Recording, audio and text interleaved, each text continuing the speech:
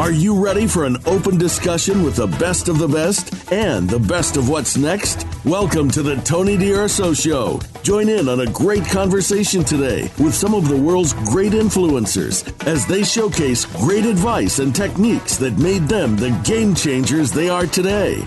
Now, here's Tony DUrso.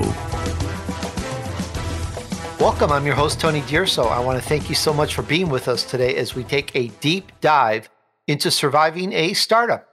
Now, whether your company is a startup now or it's rock and rolling, remember, it was a startup at some point.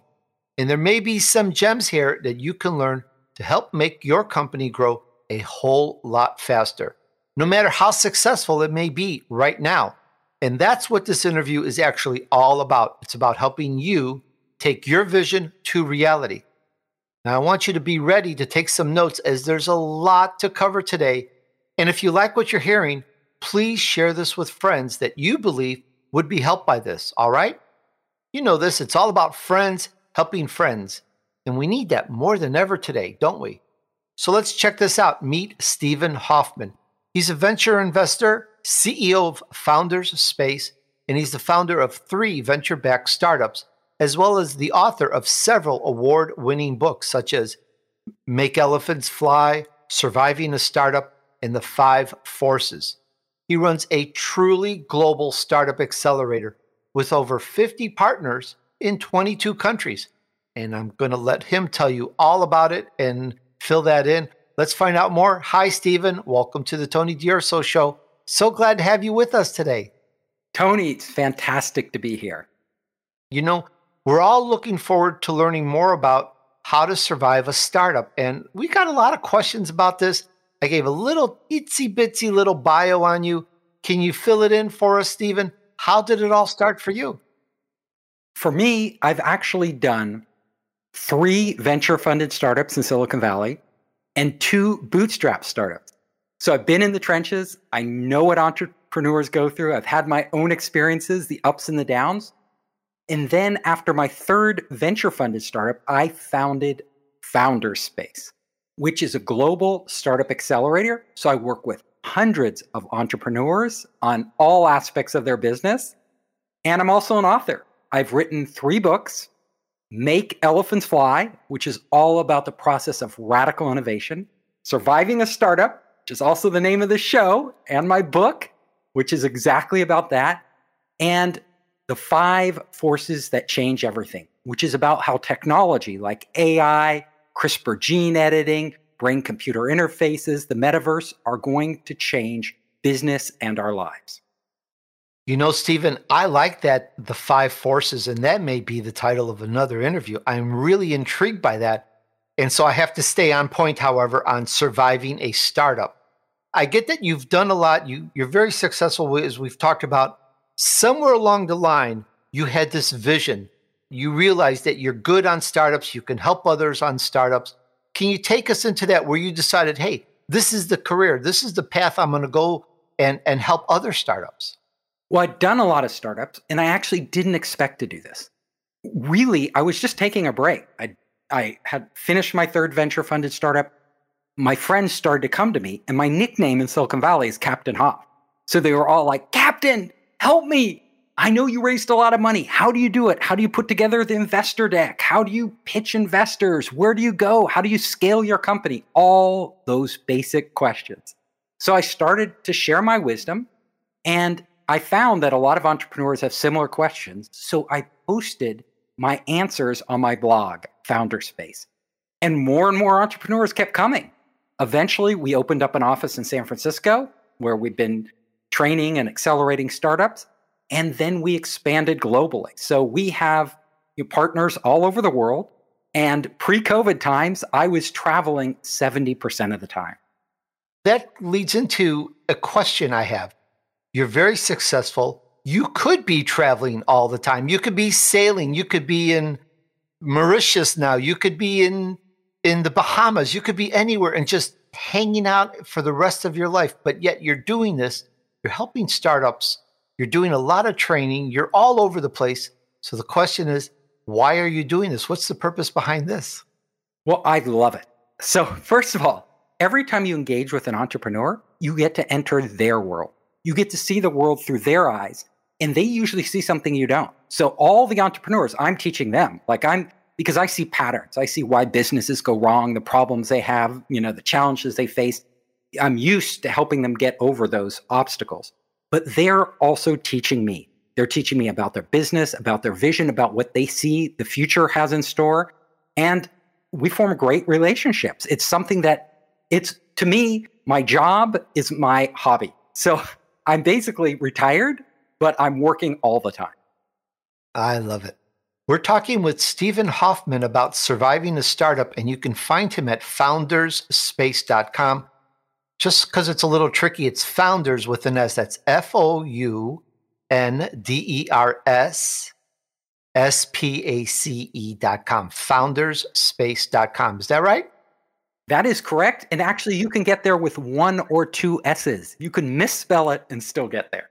Oh, well, there you go. So that's very good on there. So, all right, Founder Space. Now, Stephen, I've got like 52,000 questions about this. There's so much to ask about startup. So I'm going to try to knock out some of the key questions, hopefully in a little bit of an order. And I think one of the first things I want to hit is, we hear it all the time. I talk about it in some of my keynote speeches. Most businesses fail. And there's this myths about launching a startup. So let's take it from there. And what are some of the biggest myths about launching a startup? And let's see where we go. I'll give you one of the biggest ones. So one of the biggest is that your idea at the beginning is the most important thing.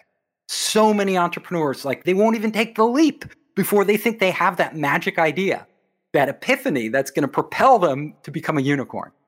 Well, honestly, this is a big fallacy, because most of the time you start off with one idea and you end up somewhere totally different you didn't expect. So if you don't believe me, I'll just give you a couple examples of real world. YouTube, we all know YouTube. However, YouTube did not begin allowing people to share their videos. YouTube actually began as a video dating site. So they were a dating site in the early days of video with broadband. And they thought, well, people love to date, people love video, this will be a big hit. But video dating, of course, didn't work.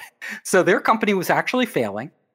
And they were actually, just trying to figure out what to do. And at one point, they had a personal video they wanted to share with their friends. And they're like, oh, I could actually upload that to our dating site and just share the link and everybody can watch it there. Boom.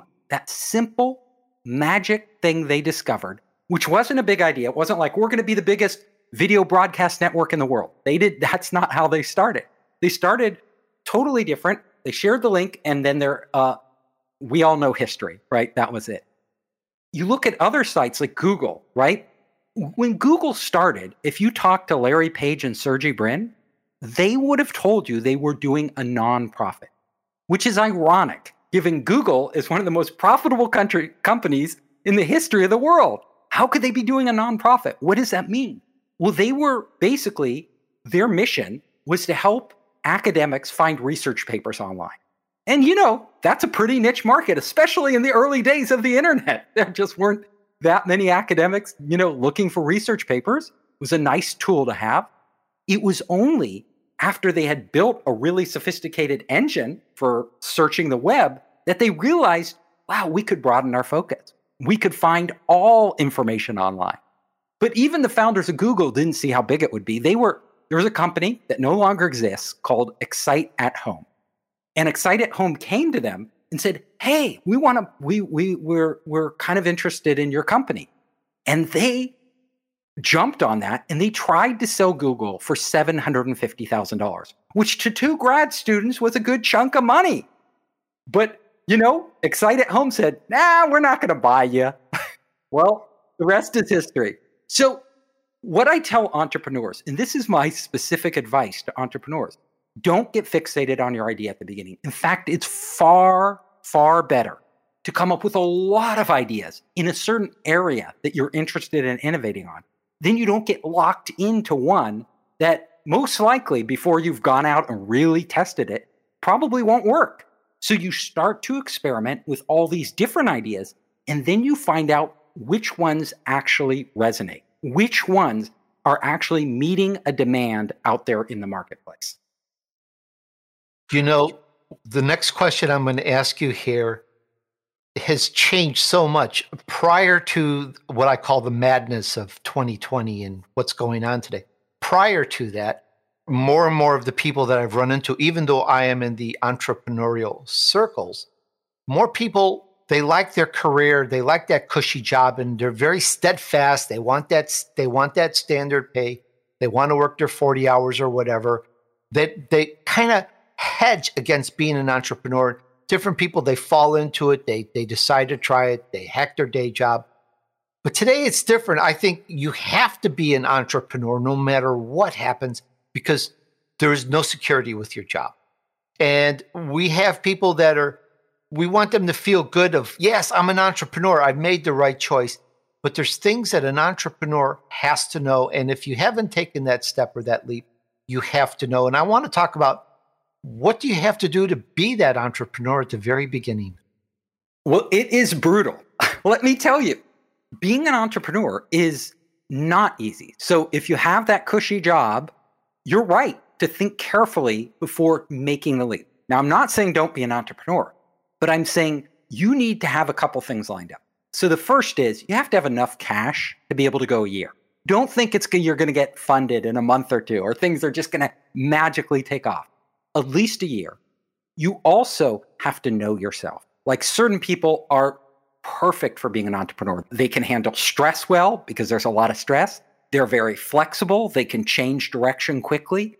They don't need things ordered and everything planned out in the future because you never have a plan, or your plan is always changing. So you have to have the right personality to actually jump into this. And then I tell entrepreneurs, do an idea. If it's your first company, if you're not Elon Musk, already famous, do an idea that you can bootstrap, that you can actually do, at least to the point where you can prove it works. Because if you can't get to that point, honestly, really hard to raise capital. Really hard. This is the Tony DUrso Show, where you can learn from the wisdom and success of others to help you move on your vision path. Just ahead, the chat continues about surviving a startup with Stephen Hoffman. But first, it's time for us to take a short break. See you back here in just a moment.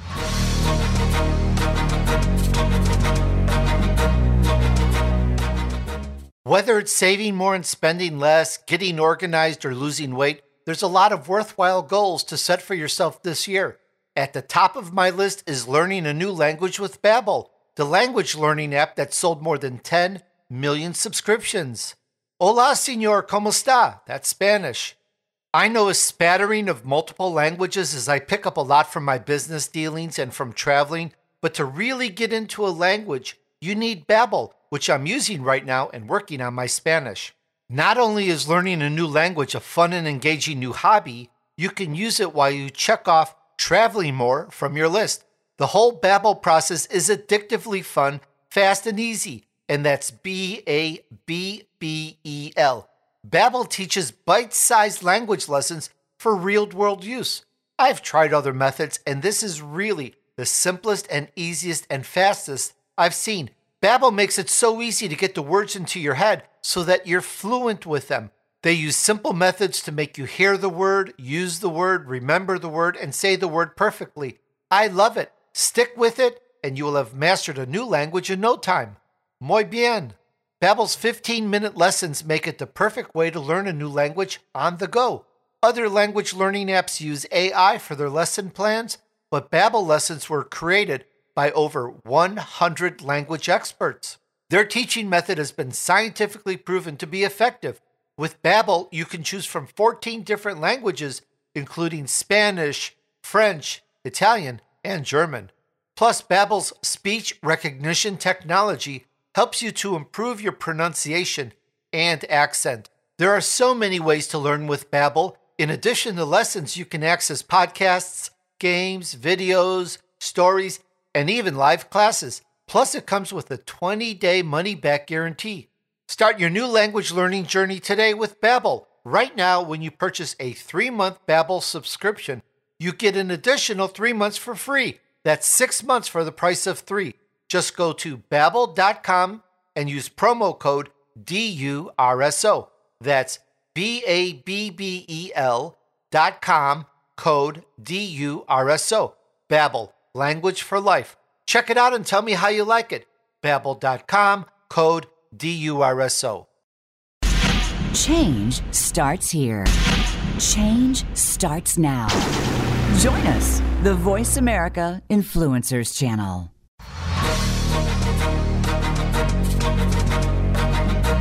You're listening to the Tony DUrso Show with special VIP guests. We'd love to hear from you via email. Be sure to send questions and comments to Tony at TonyDUrso.com. Now, back to Tony and his guest. All right, we're back on the Tony DUrso Show, where you can learn from the wisdom and success of others to help you move on your vision path. Today's show is Surviving a Startup with Stephen Hoffman. Check out my elite entrepreneur interviews on Apple Podcasts, or you can find everything back to day one at TonyDUrso.com/podcast. And now back to the chat with Stephen.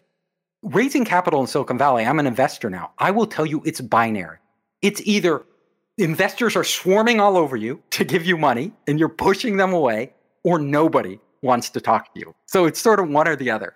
And the difference is those entrepreneurs who can actually go to investors and actually take them into their business and really show them that they have figured out something that nobody else has figured out.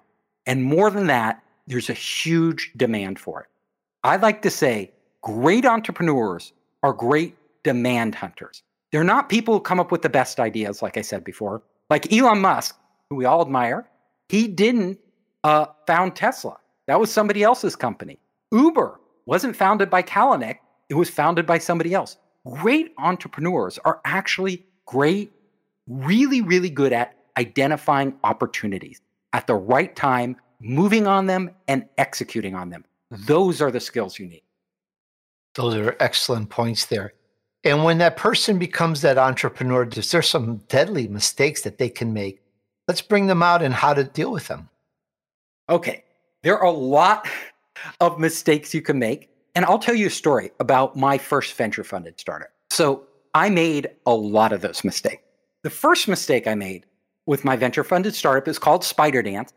We had this amazing technology. It was massively multiplayer gaming platform that our lead engineer had built out and owned the IP to. So it sounded amazing. Like I was in the game space. I'd done my own game company, and this was my second gaming venture. My first one was bootstrapped, very successful. Thought I want to do something bigger on the internet. So we all partnered up. I partnered with 3 different partners. We had this incredible technology, but we made the mistake that we were in search of a market. Like a lot of times you'll start with technology, but it doesn't matter. What I learned is it doesn't matter what technology you have. It matters what that technology can do for somebody else. Like you can have the best technology in the world, works perfectly, absolutely amazing. But if you can't figure out where somebody's really going to use it, then it's just a piece of technology. I went out into the marketplace at first and I looked around. So I thought, we have this amazing gaming engine. We could build our own game, but we don't have a lot of money. And this game, it would be much more profitable and safer if we made it a platform. And we got all these other game developers who at that time, there were hardly any multiplayer games around. Very, very few online. So we said, everybody should have a multiplayer game. We'll make a platform, they'll get on. I went out to all the developers, started talking to them, and what I discovered was this. And this is another really important lesson. I went to them, and most of them were like, oh, that's interesting. Hey, that's pretty nice. That's cool. But you know what? At that point in time, they were making money off single player games. There wasn't a huge demand for multiplayer because simply it was hard. People weren't doing it. So most of them would be like, well, if you could give it to me for free, I'll do it. Or I'll give you a little bit of rev share to do it. And suddenly it dawned on me pretty early, a couple months into this, nobody's going to pay us much money. And they wanted everything customized. So it was a dead end. We had this great technology and no business. So we pivoted, which is what I recommend. Like, after 2 months, we were like, we're not going to make much from these developers. And it's going to be a huge amount of work. We're too early. So we pivoted. And at that time, it was the early days of the internet. JavaScript had just come out, and we saw an opportunity. People love to chat online. And we thought, wow, people love to chat. People love games. What if we combined them and made this plugin called Jabber Chat, where you could chat and play games at the same time? And we developed this. We put it out there. Websites started to pick it up. Hundreds of websites started to use it. We won the South by Southwest contest, #1. And we were like on top of the world. We were like, this is amazing. It's growing like crazy. The second thing we ran into, so this time we had adoption, but we needed to monetize this. Like there was nobody's going to pay for a little plugin, although all these websites were using it. So we thought, ad revenue. And we found this company. They no longer exist today, but they were like a pre-Google for ads. And they had built a platform for ads, for serving up banner ads. And we integrated that with our platform. We put it out there.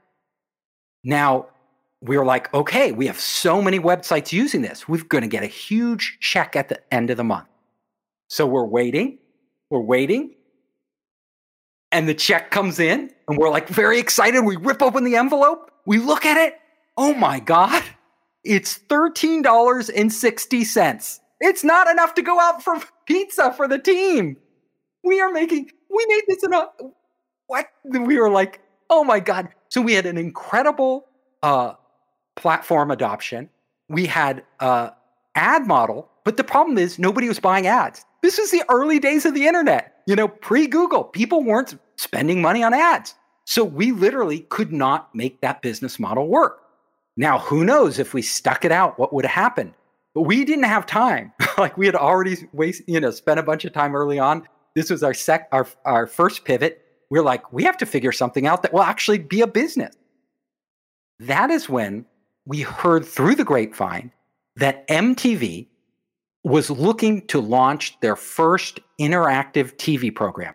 Basically, it was a show called Web Riot with Amit Zappa as the host, music trivia game show. And they wanted somebody to develop a platform, basically, where they could have an online portion where people could play along in real-time synchronization, frame accurate, with the TV show.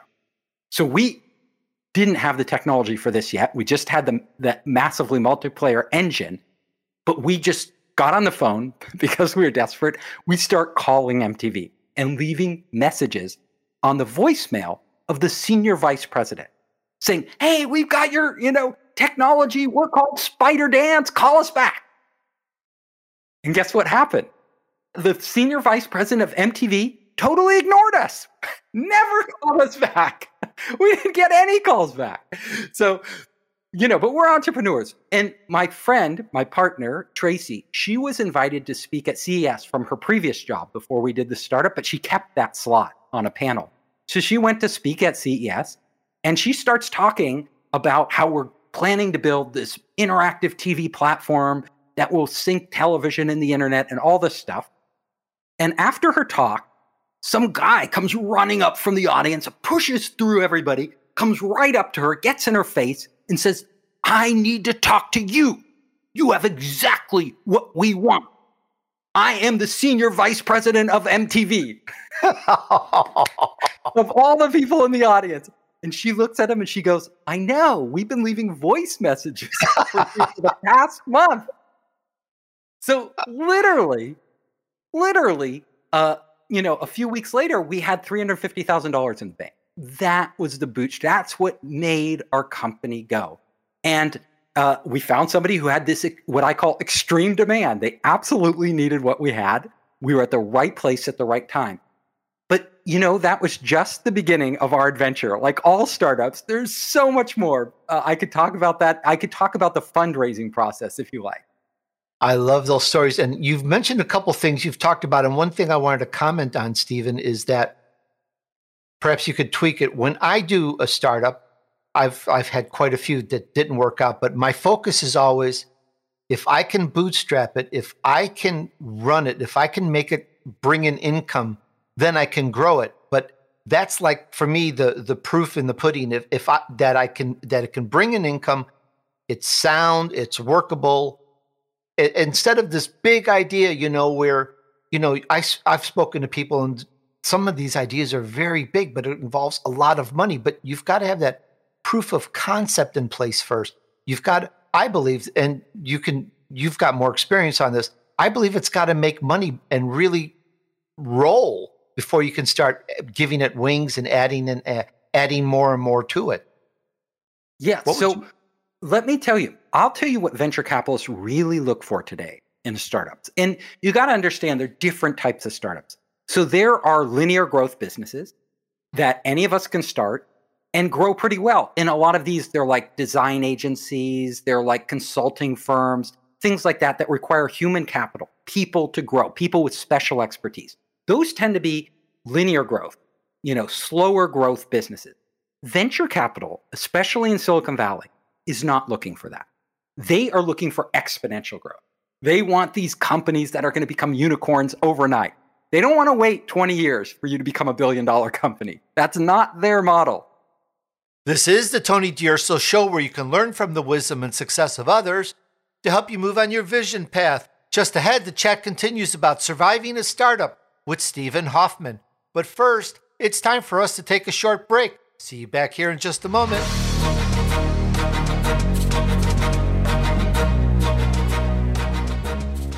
If you're a podcaster marketing guy like me, you know how hard it is to be sure your next big idea will be a hit. In fact, sadly, 85% of new products fail. And a huge reason for all that failure is that it's just too hard to validate product and market fit with consumers. If you ever produced a product, any product, listen to this. If you ever wanted to produce a product, even a concept of a product, check this out. Old-style market research is too slow, too complicated, and too expensive for fast-moving teams trying to build something great. But what if you could test out your product ideas with target consumers whenever you want, before you put all the time and money into development? That's what startups and Fortune 500 companies do with Feedback Loop. That's Feedback Loop. Get quality feedback from their target customers early and often. Feedback Loop is the test before you invest product research platform. It's got expert templates for concept testing, user discovery, prioritizing features on your roadmap, and a lot more. You can create your own test in minutes and get back quality insights from your target consumers in hours, not days.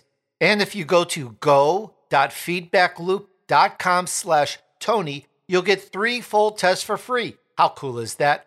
I started the process to research my own next product. I'm grateful to have the available teams to do my tests. So, if you want your next product or feature to be a hit, test before you invest, build based on data, not opinion, and launch with confidence with Feedback Loop. And I'll spell that go.feedbackloop.com/TONY. Check it out today and tell me how you like it. Go.feedbackloop.com/Tony. We don't follow, we lead. Join us, the Voice America Influencers Channel.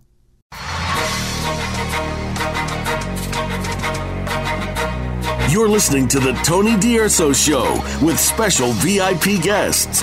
Now, back to Tony and his guest.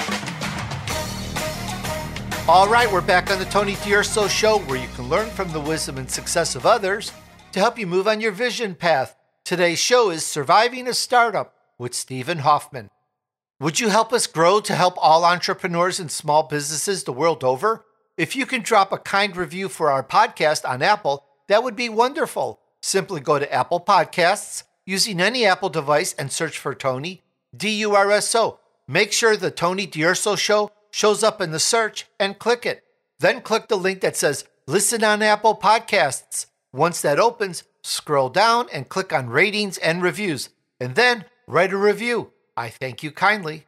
And now back to the chat with Stephen. When you go out, if you're looking to raise capital, really important to understand what's in the investor's mind. So when investors look at businesses, and some of them seem to make sense, some of them don't. Like some of them are like, when are they going to make money? Well, what they're really looking for is what the ideal business they want is, number one, when you get a customer, when you acquire a customer, you never let that customer go. And that customer continues to pay you over and over and over throughout their lifetime. Now, this might sound like it makes sense, but a lot of businesses aren't this. So for example, if somebody needs your consulting services once and then they go away and they never come back because you did whatever you needed to do for them, very hard to grow. You're going to go out and have to find other customers because they're not coming back.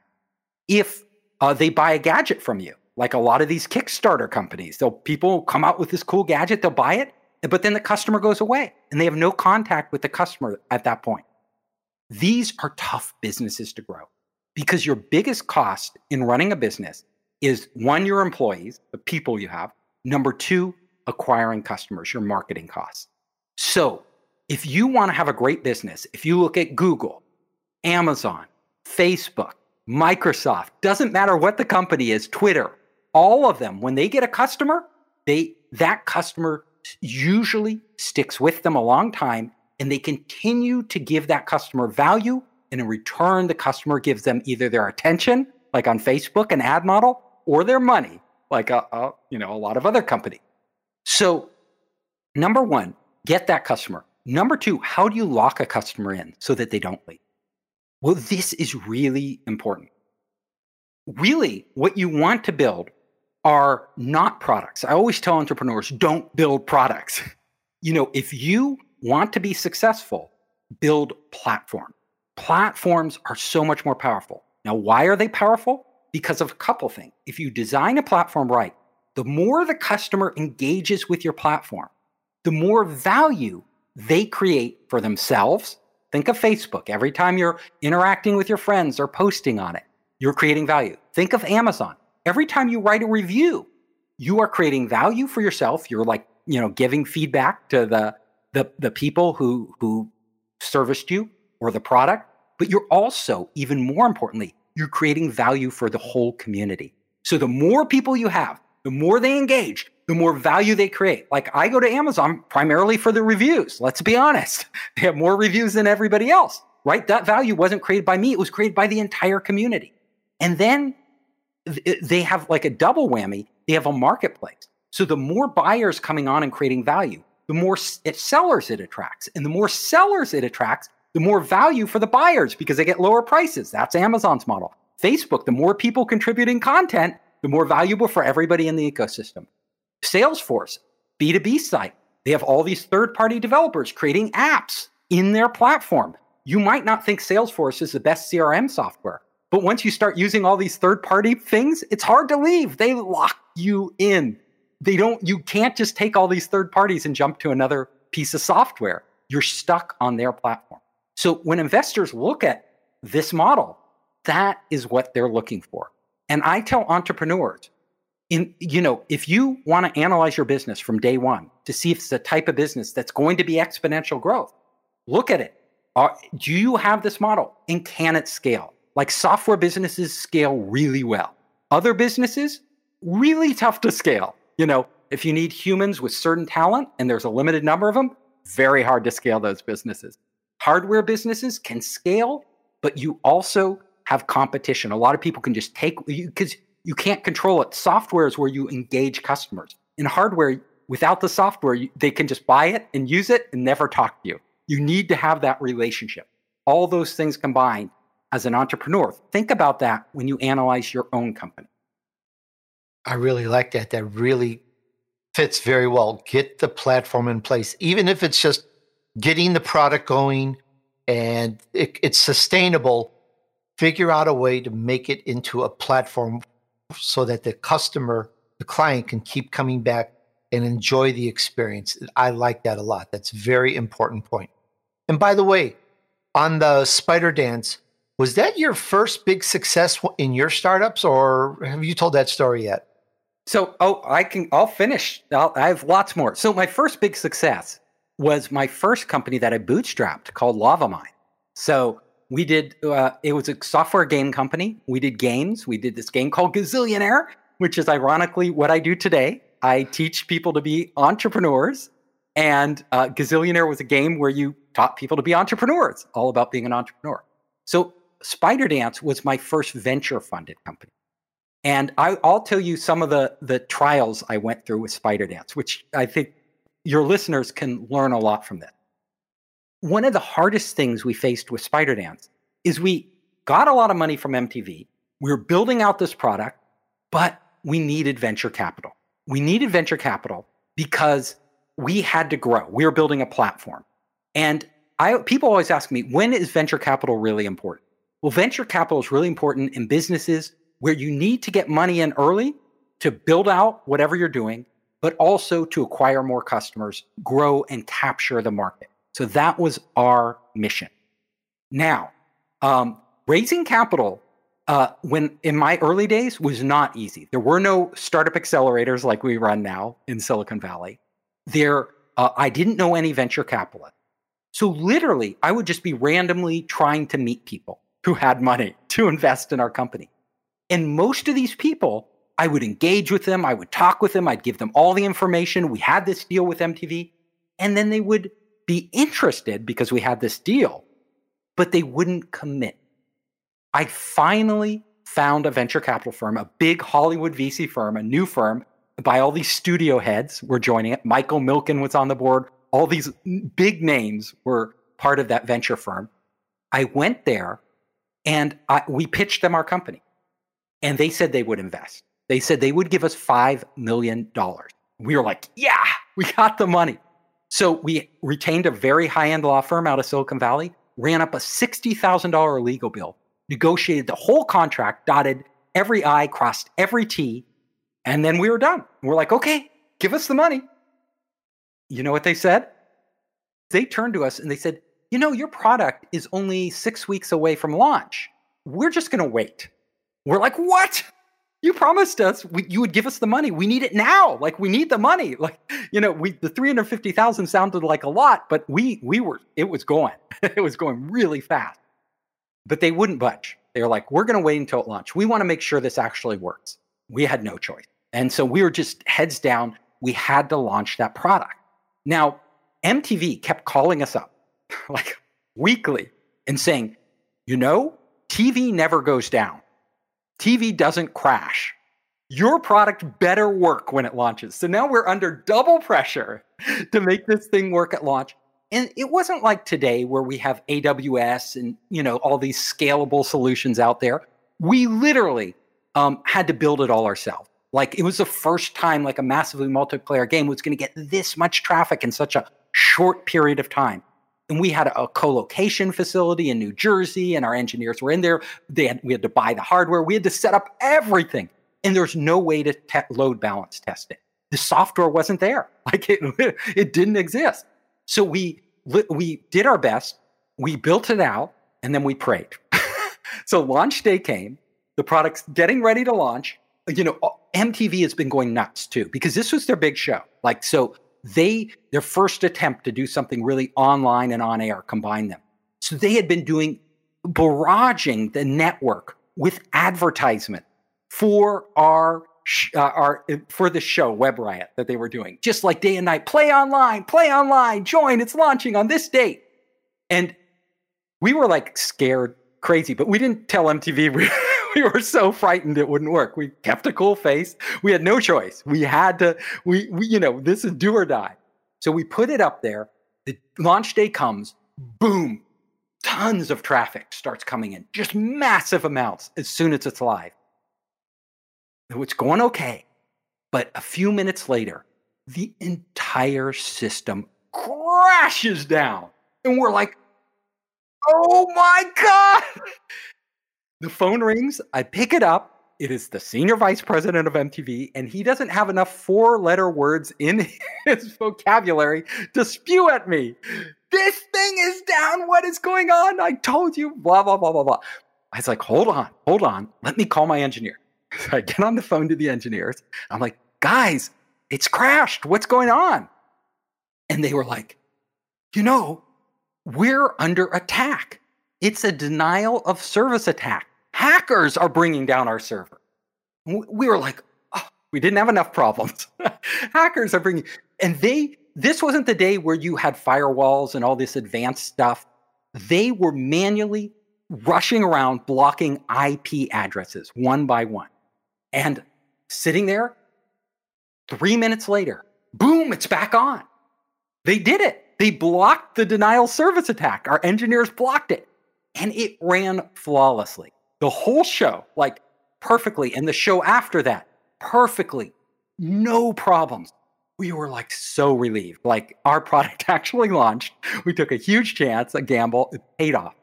Go back to the investors. It launched. It was a huge success, bigger than anybody thought it would be. You know, where's our money? Give us our $5 million. We really need it now. They were like, oh, absolutely. We'll give you the money. But, you know, we've been thinking, we want to give you the money at half the valuation we promised. We're like, half the valuation? It's just a huge success. Like, what are you talking about? So we literally, they wouldn't budge. They knew we needed that money. And this is another lesson for your audience.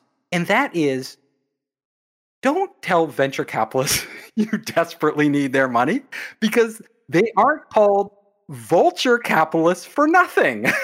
They were literally going to squeeze us. And we decided, okay, either we take their money or we run off a cliff. But then we're like, do we want these people on our board of directors? Do we want them as our partners? Like, we can't even trust them. Like, they don't live up to their word. They're sleazy. So we decided we're just walking. And we walked right out the door. Grew you. And it felt really good until we were out the door and realized we had no money. It was literally, a few weeks before Christmas. Everything shuts down over the holidays in Silicon Valley. People don't come back until mid-January, and we have no money. It was like torture. This is the Tony DUrso Show, where you can learn from the wisdom and success of others to help you move on your vision path. Just ahead, the chat continues about surviving a startup with Stephen Hoffman. But first, it's time for us to take a short break. See you back here in just a moment.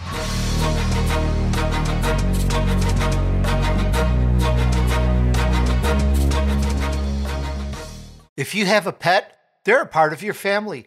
Fuzzy knows that there's nothing that compares to coming home to a wiggling, furry little animal that comes running and jumping all over you or waking up to soft purrs, and that we want to keep our pets healthy and make them as happy as they make us. I've spent thousands and thousands on trying to resolve issues with my dog on why he was losing so much hair. You would think that was an easy question to answer, and it is an easy question to answer, but it still took years to try to get to the bottom of it. Well, we don't need to do that again now that we have Fuzzy. That's Fuzzy. Fuzzy is a telehealth service for pet parents that offers 24/7 access to personalized pet care from veterinary professionals. From everyday questions to middle-of-the-night emergencies, Fuzzy has the answers pet parents need through live chat and virtual vet consultations available to you 24 hours a day, 7 days a week. Fuzzy can answer your pet questions, big and small, urgent and every day.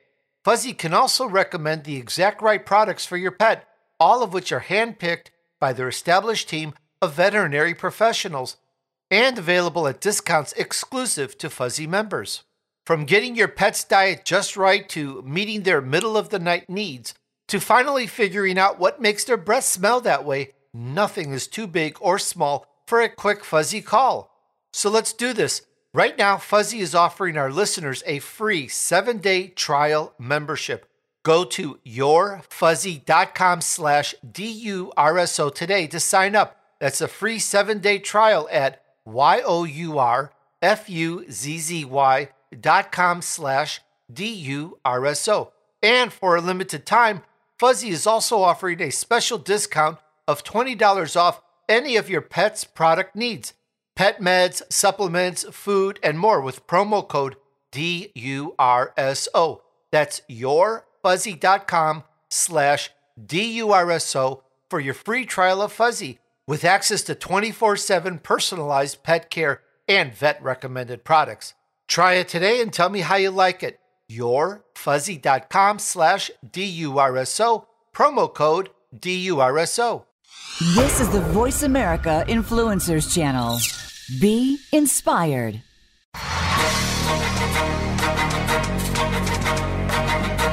You're listening to the Tony DUrso Show with special VIP guests. Now, back to Tony and his guest.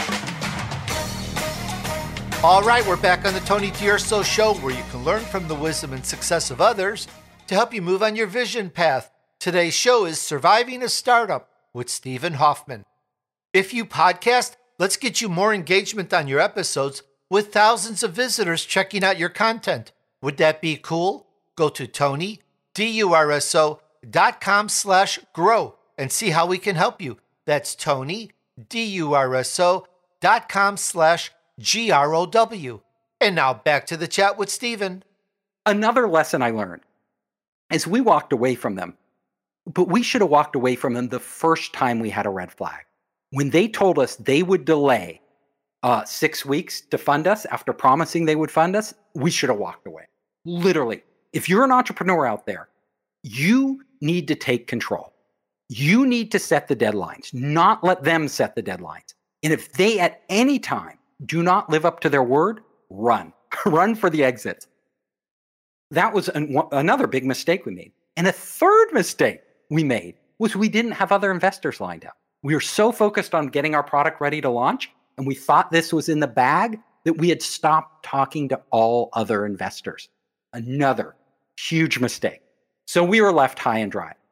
The holidays come, most depressing ones ever. We had tickets to CES, so we were going because we had booked them anyway. But we ended up downgrading to the sleaziest hotel on the Las Vegas Strip. It was horrible. We had almost no energy to get out of bed and do anything. We were just so depressed. Get back to Silicon Valley, but I didn't give up. Like, this is our company. Like, this is being an entrepreneur. So I've been asking around. I finally got in the door to somebody. It wasn't a venture capital firm, but it was a big public company. It was called Macro Media, which is now Adobe. So everybody knows it as Adobe. I'll just call it Adobe. So went into Adobe, and the president of Adobe says, I'm really interested in what you have. I want to invest. I was like, great. He goes, but I need to know, can you make this work with our new product? It's called Flash. And I was like, Flash? Absolutely. No problem. I didn't know if we could do it, but no problem. We will get this done. Like, we can figure it out. Give us the money. And he's like, well, I'll give you the money, but we can't lead the round.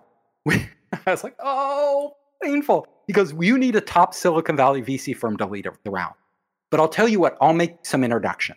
And if they lead the round, we'll co-invest. So I was like, okay, make the introduction. Mid-January comes around. People are finally back, takes us in to one of the top firms on Sand Hill Road, which is where all the VCs are in Silicon Valley. We go in there, and he actually, the president, came along with me to the pitch. He was there. And I was like, why is he coming to this pitch? He must be a busy man with a public company and all that he does. The reason he was coming to the pitch was because he wanted to see the investor's reaction.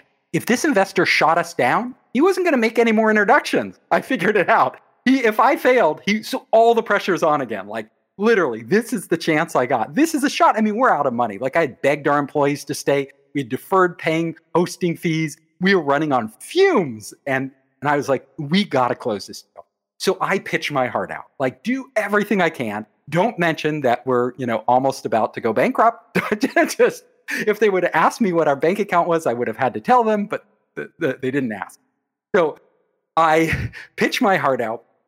At the end of the pitch, the investor, I look at him, and he's completely stone-faced. No reaction whatsoever. It's like, oh, man. And he goes, excuse me, I'll be back. And he gets up and leaves. He just walks out. I don't know what's going on. So I'm waiting. I look at the president over there, and he doesn't know what's going on. The investor comes back. He sits back down. He looks at me, and he says, we don't want to give you $5 million. And he slides a piece of paper forward. we want to give you $7 million.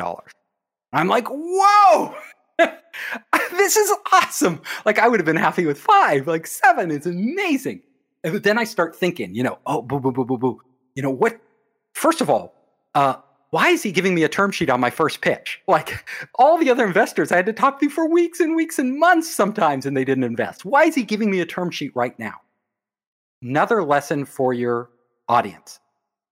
The reason he's giving me the term sheet is because I mentioned during my pitch that they were the first venture capital firm that this company, Macromedia, now Adobe, was introducing us to, meaning they would introduce us to other ones. And if you want to close a deal and you're an entrepreneur out there, I have a rule, and that is you have to get their fear of losing the deal greater than their fear of losing their money. If they are more afraid to lose the deal, they will write you a check on the spot. He didn't want to let me leave. He was afraid I'd get another introduction, close a deal with somebody else. He'd be cut out. That's how investors' minds work. So I'm sitting there. The investor's across from me. He wants to give me $7 million. I started to think quickly, and I said to him, no, I don't want $7 million. Now, why would I say that? Because I needed a bargaining chip. I needed the money fast. So I turned to him and I said, I don't want 7. But I'll tell you what, I will compromise with you. I will take $6 million of your money if you can close the deal in 2 weeks. See, because I didn't want to beg him to close the deal in 2 weeks. I wanted him to be motivated to close the deal in 2 weeks. He turned to me, he looked at me, he said, absolutely, we will close this deal in 2 weeks. And we shook on it. And he lived up to his word. 2 weeks later, we had the money in the bank. My God, we got over a hurdle. What a fantastic story. So that's the secret to closing the deal. Just so I can understand that nuance, how did you make losing the deal so, because you didn't particularly plan it, but now that you've looked at it, what do we have to throw out that makes it that they want that deal so bad and it's more important to get the deal than losing the money? I just want to make sure I really got that. That's an incredible point. Yes. So there's a lot of points. I actually go much deeper on the psychology of investors in my book, Surviving a Startup. I go like really deep because I think it's really important as an entrepreneur for you to get inside your investor's head. And this is true of any sales. It doesn't matter if you're selling a big ticket item like shares in your company or you're selling your products. You need to get in their head. Another thing with investors is really important. They need to know, even if you don't have a lot of other people lined up, they need to know you can walk away from the deal. So it's really important for you as the entrepreneur to set the parameters of the deal, to steer the negotiation.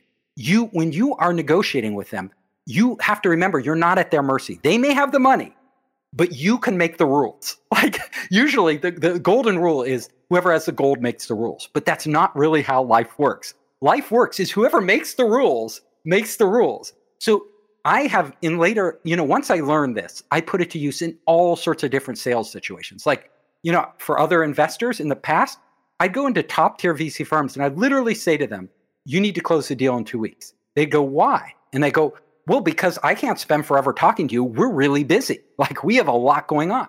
Instantly, that puts in their head, I'm not telling them I have other deals on the table. Because if you tell them you have another deal on the table and you don't, and it doesn't happen, you look really bad. You just lied to them, first of all, so you've lost all credibility. And secondly, you've not even achieved what you said you would. So it's really important. You don't have to say you have other deals on the table. You just have to say, my time is really valuable. And I really need to know if you're serious, because I only want serious investors in the deal. This is another one of my rules of getting investors to commit.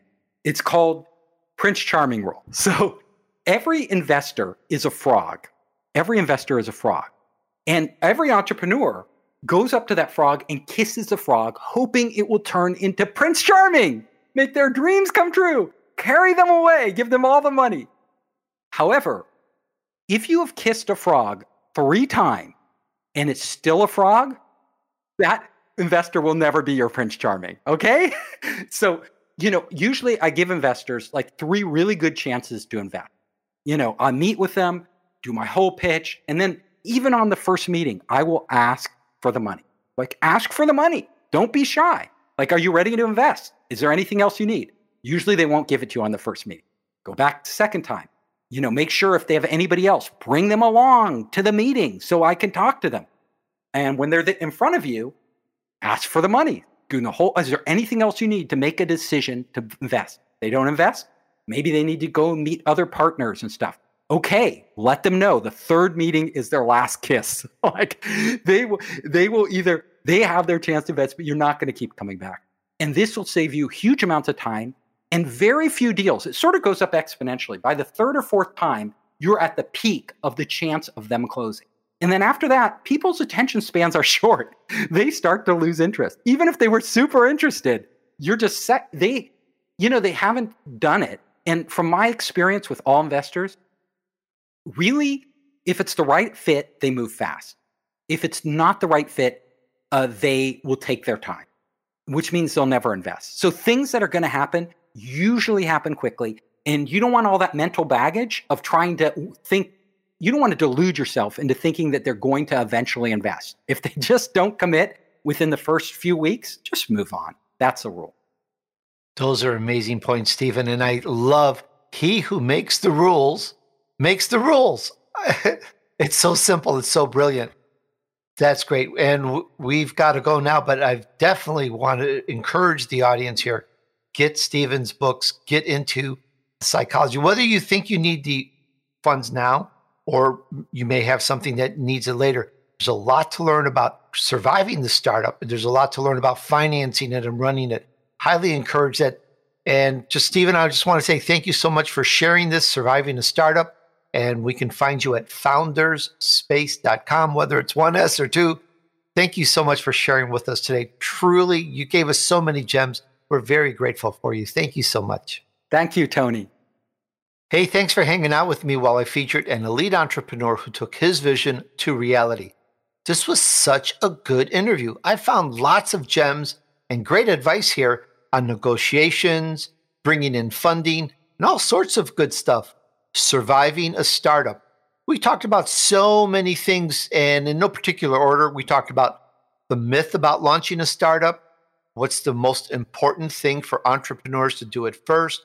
We talked about some of the deadly mistakes entrepreneurs make. And what should entrepreneurs know before they start? Should you start with a big idea or a small one? Should you see about being self-sustained and just rolling along? Or should you work on developing a platform?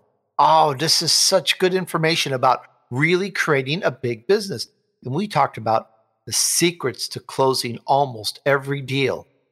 This is my favorite. He who makes the rules makes the rules. And we talked about so much more. This was great. I want to thank you for spending some time with us. It's all about helping you move on your journey to success. So thanks. And remember, just take action. Success awaits those who persevere and remain steadfast despite the odds. Sow good seeds, do good deeds, and join me on the next episode of The Tony DUrso Show.